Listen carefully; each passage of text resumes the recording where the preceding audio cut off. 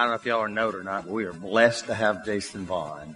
I tell you what, I was just, when we were singing that first song and he's just tearing it up over there, I thought, man, that's good.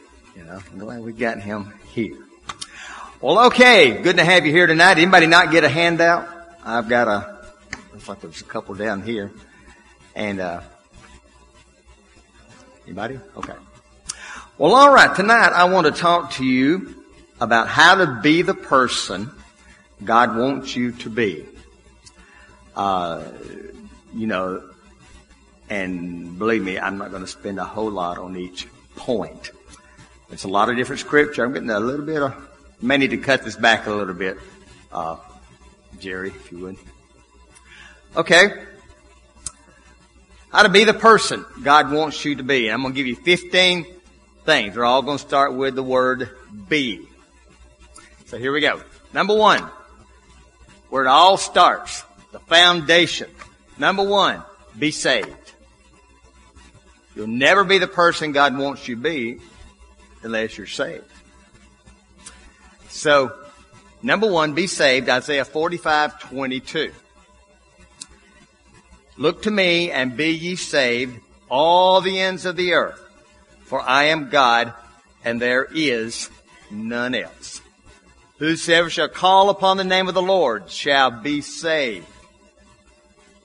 Just acknowledge that you're a sinner. Thomas did a great job this morning giving us the plan of salvation. Be saved. Number 2, once you're saved, to be the person God wants you to be willing to be different. Be willing to be different. As long as you're just like everybody else in school, at work, wherever else, you'll never be the person God wants you to be. God wants you to be different. He calls us a peculiar people, doesn't he? Romans 12:2 says, and be not conformed to this world, but be ye transformed by the renewing of your mind, that you may prove what is that good and acceptable and perfect will of God. We were talking about this in our D group on Thursday. The word conformed. How many of you know what chili con carne is? Chili's with meat. If you learn to know it in Spanish, that little C-O-N means with. Well, he says, be not with the form of this world, but be ye transformed. A little prefix, trans, T-R-A-N-S. Hearing a lot of that word today, and not necessarily the best way. But transportation means to go from one place to another. Takes whatever it takes you. Be transformed. Be changed. Be a different person. Don't be like the world, with the world's form, but be different. And how do we do that? By the renewing of our mind. We got to think differently than the world thinks. You know, when I was a youth pastor for many, many years, I'd use that verse and I'd say, kids, you got to think differently than your peers think. Most of them. Okay? They're in it for themselves. They're in it for the world. They're in it for pleasure. They're in it for good grades. That's great. You ought to make good grades. But we make sure that we're not thinking, and billions of dollars are spent a year trying to get you to think a certain way. It's called advertising. They have learned that demographic, like 18 to 35, they say. They say if they can get a person who's going to drink beer to start drinking a certain kind when they can first start off, that's what they'll be all their lives. And so they pour money to trying to convince kids turning 18 or 21 years old, whenever they can legally drink, to drink this brand. And we're TV, all kinds of things. This is the way to look. This is the way to dress. This is the car to drive. You know, if you're going to be cool, if you're going to be this, if you're going to be that. And they spend billions of dollars to affect your mind. And we end up being just like everybody around us. We think the same way. We do the same things. How are we different than our neighbors, than our co-workers, than our schoolmates? Be willing to be different. Number 3, 1 Peter 1:15 says, but as he who called you is holy, so be ye holy in all your behavior. Be holy. Now that, God is perfect, but God knows He doesn't expect us to be perfect. But as a lifestyle, as a goal, we ought to want to live a holy life. And a lot of that has to go back to the other thing of what we put into our mind. Be holy as God. Our desire, our goal, our motivation, we ought to be wanting to be holy as we possibly can. Somebody may call you a holy roller. Holy Joe. I sort of got that sometimes because I didn't go out drinking on the weekends, and I didn't go to this place, and I didn't do that as a teenager. I was basically school and band and church. That was my life, But on the weekends, a lot of kids were going to different places and drinking and partying and living it up. I didn't do that. And so sometimes I sort of got, called face. C.S. Lewis, great English philosopher, said how little people know who think that holiness is dull. When one meets the real thing, it is irresistible. If even 10% of the world's population had it, holiness, would not the whole world be converted and happy before a year's end? A Mother Teresa, good Catholic. I don't know if she was saved or not. I hope she was. Went to heaven. It'd be a shame if somebody who did as much good as she did went to hell, wouldn't it? But anyway, she said our progress in holiness depends on God and ourselves, on God's grace, and on our will to be holy. So, be holy. Number 4, be courageous. Nehemiah 4:14, they had come back out of captivity, starting to rebuild the walls of Jerusalem. All the neighbors around there didn't like it. They didn't like that they were rebuilding the walls, and so they were feeling threatened by these people around them. They were trying to keep them from doing that. Nehemiah 4:14 says, and I looked and arose and said to the nobles and to the rulers and to the rest of the people, be ye not afraid of them. Remember the Lord, who is great and terrible, and fight for your brethren, your sons and your daughters, your wives and your houses. He said, be courageous. Remember God. As we sang that song, of whom shall I be afraid? When we've got the God of angel armies on our side. Be courageous. Number 5 rather. Be a leader. Number 2 on this screen. Be a leader. 1 Corinthians 11:1, Paul says, be ye followers of me, even as I also of Christ. And what's understood here, he says, I am following Christ. I'm a leader. And you just follow me. Follow my example. And then you have for people that you're leading. All of us are leading somebody or something. You say, well, I don't have anybody following me. Oh, yeah, you do. It may be your little brother or sister. It may be a friend. It may be somebody around you, but somebody is looking at you.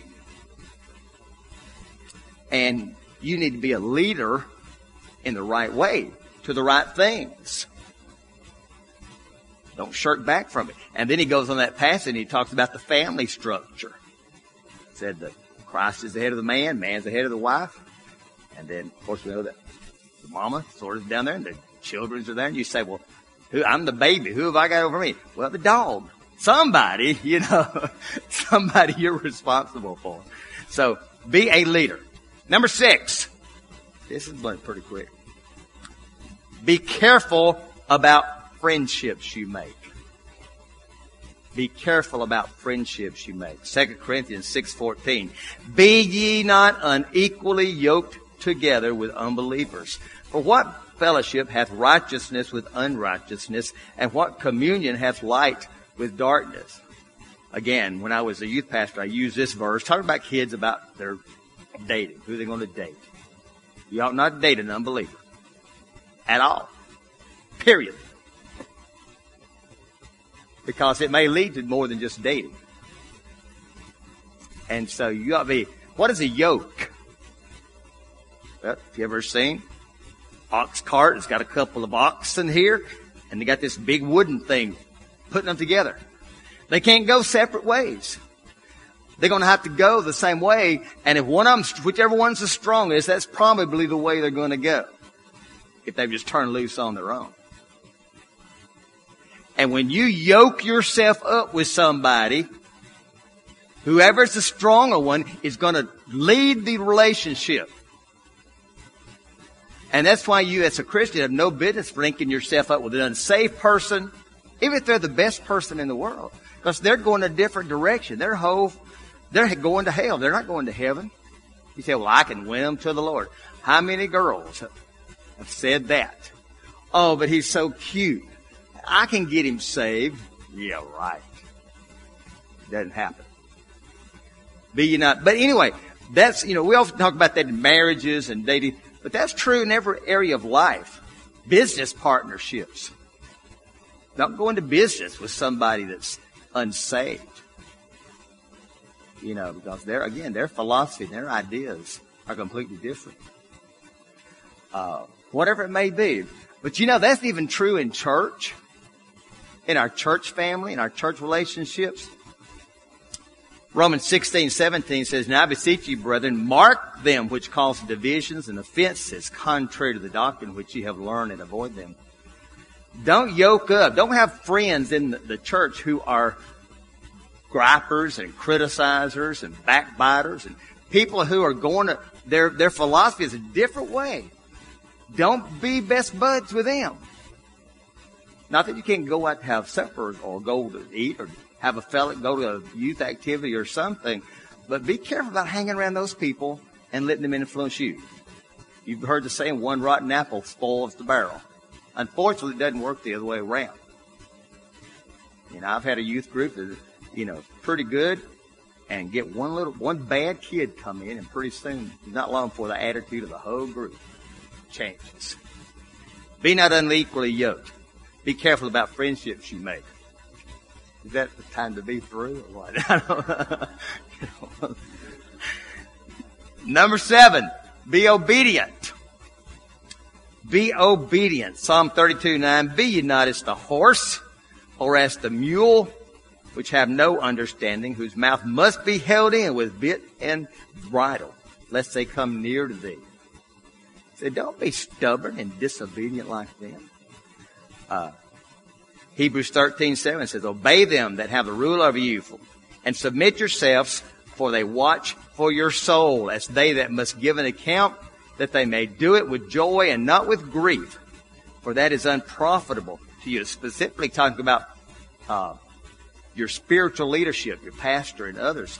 He said they're watching over you, and they're going to have to give an account for their leadership of you and what they do. And he said, don't make them have to do it, man, just sorrowfully, without joy, with grief. Unfortunately, in 45 years of ministry, there are some folks, if you ask me, I just have to shake my head. I just hate the way they turned out. They're just so disappointing, It gets very discouraging sometimes to pastors and others in the ministry, when they pour their lives into people and then they turn on them or stray or whatever. There's a story about a preacher quit the ministry after 20 years. Became a funeral director. And they said, well, why in the world did you do that? He said, well, I spent 3 years trying to straighten out John, and John's still an alcoholic. Then I spent 6 months trying to straighten out Susan's marriage, and she filed for divorce. And then I spent 2.5 years trying to straighten out Bob's drug problem, and he's still an addict. Now at the funeral home, when I straighten them out, they stay straight.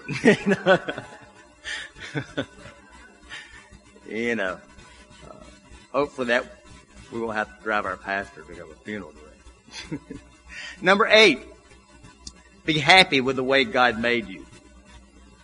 Be happy with the way God made you.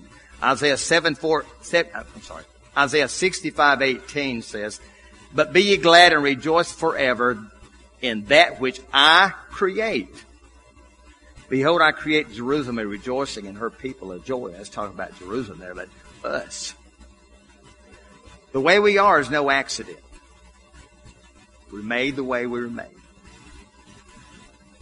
You know, I don't see him here. My brother Phil, he used to get upset with my granddaddy. My granddaddy was shorter than me. Mr. Monroe. Big Daddy Monroe. We called him Big Daddy, but he wasn't. And he was short. And his, whereas my daddy's side of the family was a little tall. And, but we all got Big Daddy's height. So we're all sort of short.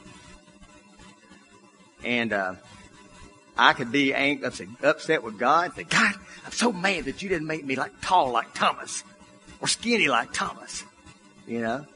God made me the way He made me. I'm just that way that God made me. In Psalm 139:14, I will praise Thee, for I am fearfully and wonderfully made. Marvelous are Thy works, that my soul knoweth right well. I turned 67 yesterday. That's, for some of you, that's not so old, but for me, it sounds old. It's not. I know now that it's not. But, I could be upset with some of the little, thankfully I don't have any real major physical issues.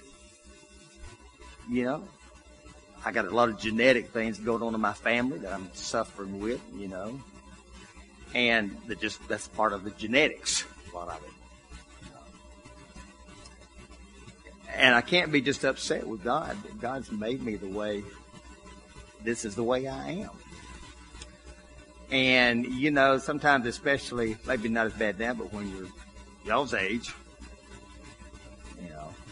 they're looking around at different kids and how they're growing and all this stuff. And they just sort of feel like they're just not as pretty, not as, whatever. Well, God's made us, and we ought to be thankful for the way that God made us, even as we age. Some of us wish my hair turned gray a long time ago. I always say I didn't have any till I came here, but that's. I always tell Debbie, honey, look who's the gray person in our relationship. She ain't got hardly a lick of hair. She covers it up sometimes, but don't tell her I told you that. But I will edit that part out of the thing. No, she wouldn't. She's out of town. Anyway, so y'all made me forget what I was going to say there. Yeah, just be happy with the way you are. Be happy with the way God made you. These are magnificent bodies, really. You really get to thinking about the way it is. When Apple is getting ready to launch a new iOS operating system or something, they'll send out what they call a beta or a new product.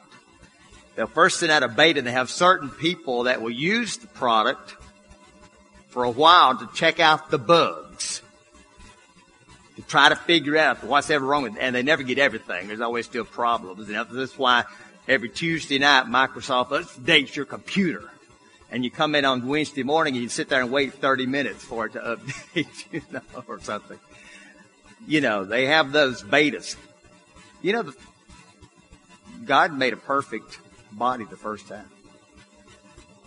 He didn't have to make a beta. Well, let me do this and see how this works. No, it was perfect the first time. Be thankful for the way God made you. Be happy. Number 9, be merciful. Luke 6:36, be ye therefore merciful, as your Father also is merciful. Driving. There's a lot of unmerciful people. Like they never make a mistake. Like they never pull out in front of anybody. Whatever. Like somebody, well, you hurt my feelings. But you didn't mean to. But yes, they just don't have any mercy on you. Aren't you thankful for God's mercy? He's not given us what we deserve. He's merciful. Someone said, mercy comes down from heaven to earth so that man, by practicing it, may resemble God. My wife, that's her spiritual gift. Mercy. I mean, if somebody's hurting, she feels it just like they do. I mean, she'll break down in tears if she hears about something. When she thinks about something. She was telling me yesterday, she was in a store somewhere, and she was talking to this lady while her daddy was doing something. This lady was talking about all the issues and problems that she had been having and everything. David was just even on the phone, just weeping as she was talking about it. She just feels that stuff. That's not me. I'm sorry. I try to be, but not always as good about it as I should. But we need to be merciful for people. Number 10, be kind. Be kind. Ephesians 4:32 says, be ye kind one to another, tender-hearted, forgiving one another, even as God for Christ's sake hath forgiven you. To the degree that we're willing to forgive, God will forgive us for our sins and trespasses. There's a story, I think took place back in the 1800s out west. A train was filled with tired people. Most of them had spent the day traveling through the hot, dusty plains, and at last evening had come, and they all tried to settle down to a sound sleep. Anybody ever ridden a train and tried to sleep or just rest? Forget it. Airplanes are just as bad. Anyway, however, at one end of the car, a man was holding a tiny baby. And as night came on, that baby became restless and cried more and more. Unable to take it any longer, a big, brawny man spoke up for the rest of the group. Why don't you take that baby to its mother? There was a moment's pause, and then came the reply. I'm sorry. I'm doing my best. The baby's mother is in her casket in the baggage car. Well, there was a silence in the whole car. People just thought of how unkind that was. What an unkind thing to say. Then the big man who asked the cruel question was out of his seat and moved toward the man with the motherless child. He apologized for his impatience and unkind remark. He took the tiny baby in his own arms and told the tired father to get some sleep. Then in loving patience, he cared for the little child all through the night. That was being kind. Often we'll do things or say something that may be unkind, but we need to be willing to say, hey, I'm sorry. Do the kind thing. You never know. Somebody said, don't criticize a man until you've walked in his moccasins. You never know what somebody's going through. I always tried to, when I was a school teacher, I always tried to remember when those kids came in and they were, in the morning, just not too, I always try to think, I have no idea what their home was like this morning. These kids that come in on the bus sometimes, they may be a little rowdy, and they may be, and you never know what's going on in their lives. And we need to be kind and understanding. Number 11, be willing to admit when you're wrong. Someone once said the first 6 words that a man ought to love when he's married, when he gets married, Thomas. First 3, I love you. The second 3, I was wrong. No matter what happens, no matter if you were right, you say I was wrong, and that'll help you have a happy marriage. Ephesians 4:26 says, be ye angry and sin not. You can be angry and not sin. If you get angry about the right things. Unfortunately, most of us get angry about the wrong things. Let not the sun go down upon your wrath. In other words, somebody said, my wife and I, when we got married, we made that commitment that we would obey that verse. We would not let the sun go down until we resolved everything. We spent a lot of sleepless nights, but, we got things resolved. If you're wrong, admit it. And, say, I'm sorry. I was wrong. Don't be proud. Just be willing to admit it when you're wrong. Number 12, be thankful. Be thankful. Colossians 3:15, and let the peace of God rule in your hearts, to which also you are called in one body, and be ye thankful. Just be grateful.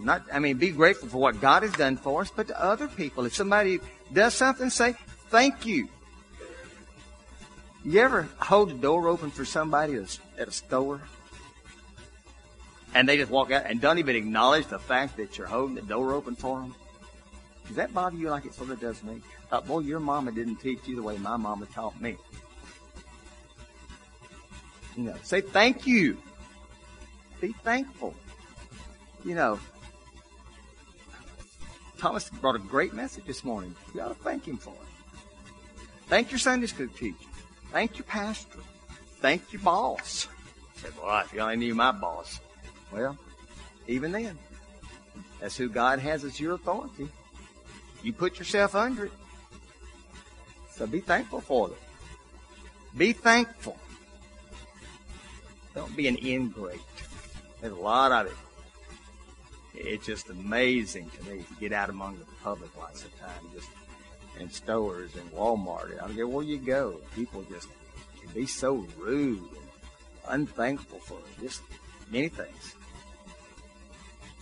Number 13, be alert.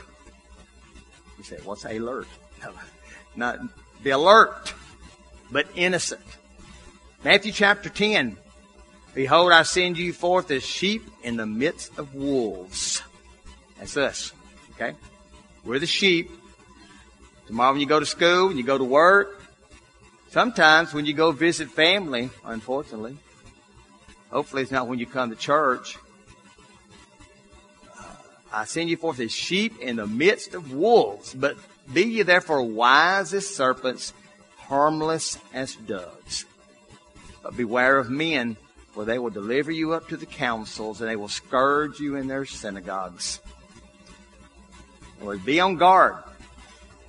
There's all types of false teachers and things out there that look good, sound right, but they're not. There are people that Jesus called whited sepulchres.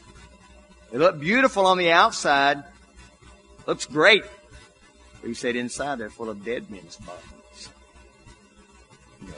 Got to be alert. That's why it's so important coming to church, Sunday school, D group, so you can get knowledge. You can understand. You can be on guard for the Bible says the wiles of the devil, the schemes.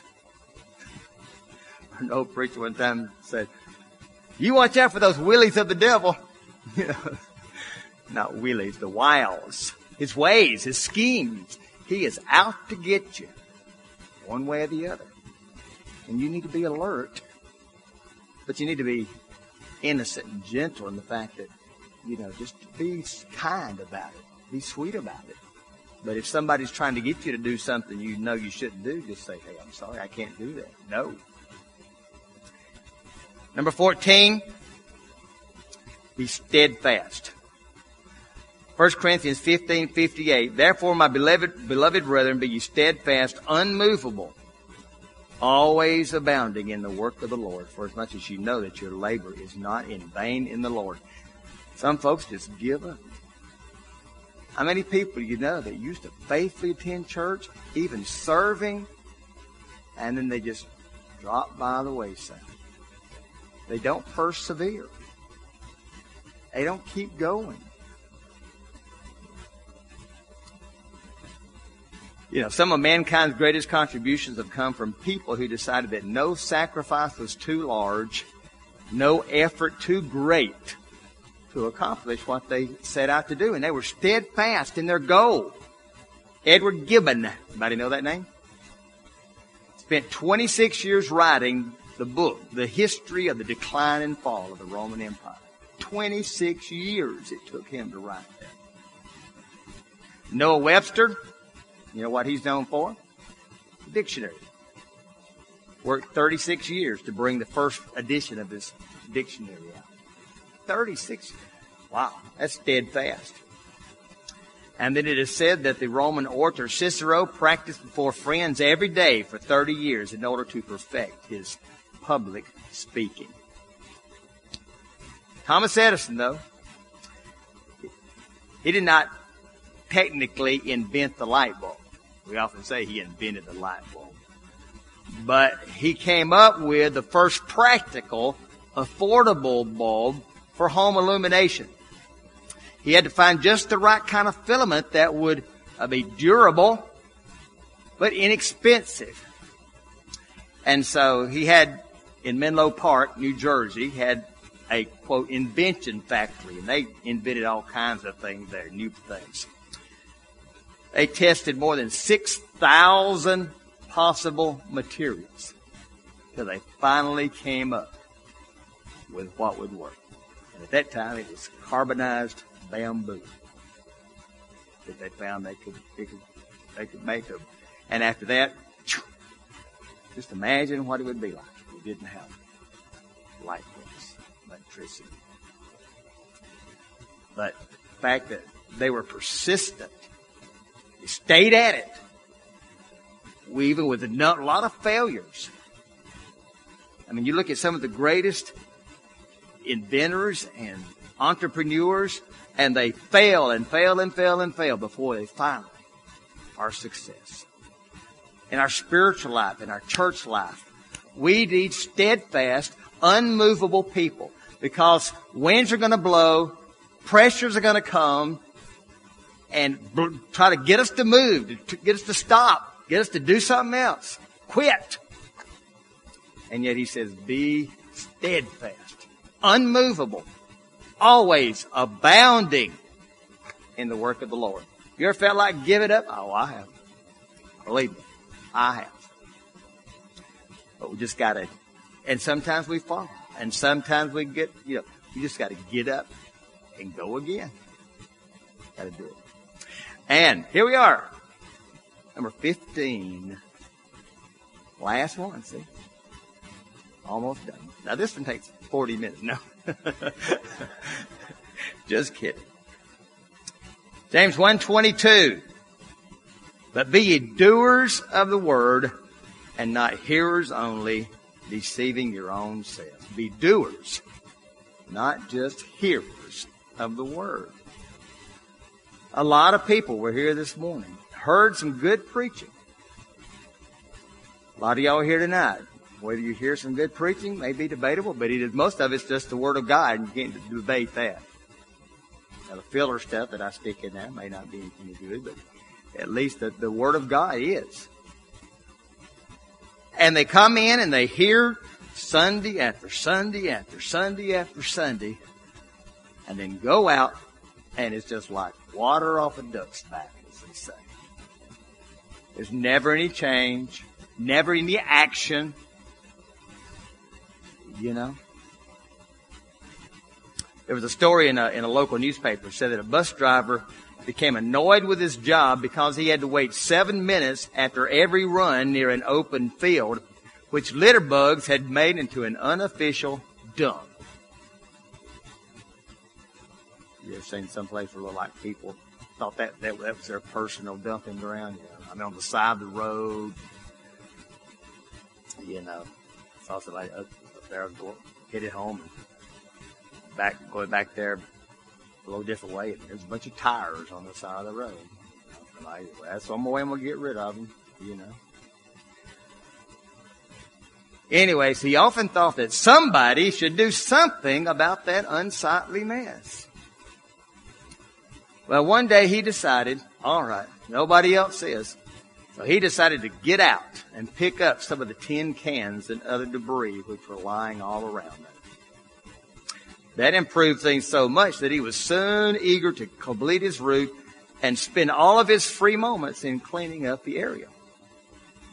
When spring came, he was so enthusiastic about this project that he decided to sow some flower seeds. By the end of the summer, many were riding to the end of the line just to see the park that this man had made in what was formerly a dumping ground. He saw something that needed to be done, and so he did it instead of waiting for somebody else to do it. It's sort of like a lot of churches. There's a tremendous gap between preaching and practice. There are many who know what they believe, and it causes us to wonder if they really believe what they know. If you happen to notice the sign out there, I put the final thought of this message on the sign. What we do reveals what we really believe. If you ask somebody, most of the folks in this church, do you believe that Jesus is coming back? Oh, yeah. Do you believe he could come back at any moment? Yes. Do you believe that you're going to give an account to him for what you've done in this life since you got saved? Oh, yeah. What are you doing to show that you really believe it? I mean, you believe that Jesus could come right now? There'd be a lot of folks that'd be embarrassed, I'm afraid. They're out doing something out somewhere, not in God's house. But they say they believe that. You know, our actions, the old saying speaks louder than words.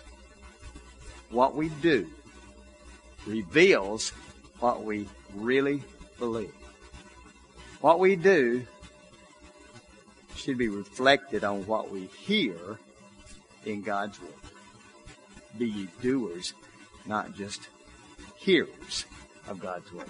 Well, there are 15 things that will help us be what God wants us to be. But it all starts with being saved. I would doubt very seriously there's somebody here tonight that's not. But you never want to take a chance and just say, if you're not saved, if you don't know if you died today, I don't care how young you are, how old you are, we could all die at any moment. You never know. You hear about people all the time. People that seem to be very healthy drop dead with a heart attack or something. Or pull out here and get in a wreck. Just, you worry about that. I think about that all the time. We take our lives into our hands every time we get behind that car steering wheel. We need to be ready to know that our eternity is certain. And then once we made sure of that, it'd be awfully, August 23rd, we had a new grandbaby. I'll know about that. She wasn't due till October 28th. So she's a little early. 2 pounds, 13 ounces. She's been in intensive care, getting stronger, getting bigger. She's up about 4'7", 4'8" now. So there's a lot of babies born, that size. So she's not too far once they can get her to feeding right and stamina, so she can continually suck or, nurse or whatever. It won't be too long. But it'd be awfully sad if she never got any bigger. That was the extent of her life. I heard on the one side, when I was a teenager, we had an evangelist came in, and he had never saw him, but he had a son. He'd gotten like to be up, like, age-wise, I don't know, he was like 30 years old. But he had never progressed past an infant, physically. And it was just, that's sad. But unfortunately, there's a lot of Christians that are that way. They're born again. But, I had a preacher one time, one of my pastors, he believed that when we get to heaven, our physical body, our body there, our new glorified body, will be in direct comparison to how old spiritually we are down here. And I don't like that. In other words, if we become an infant, we're born as a spiritual baby. And then how much we grow spiritually. They believe our heavenly body would be like that, and we would have to grow up in heaven. I don't know. That's sort of funny. I don't know that. But unfortunately, that's a lot of people. If we could really see the spiritual age of people sitting around us. Paul said there were some people in the church that he talked to. He said, you can't handle real preaching. You can't handle the meat of the word because you're still babies, and we just got to feed you the milk. The beginning things, the foundation, the early things that you learn when you're a Christian, because you never got past that. And some of these are things that are sort of on past to just being saved. And I encourage you to go back and read over those things and just say, how am I doing in this area? How am I doing in that area? Let's pray. Father, thank you that you love us enough, Lord, just like we love our children.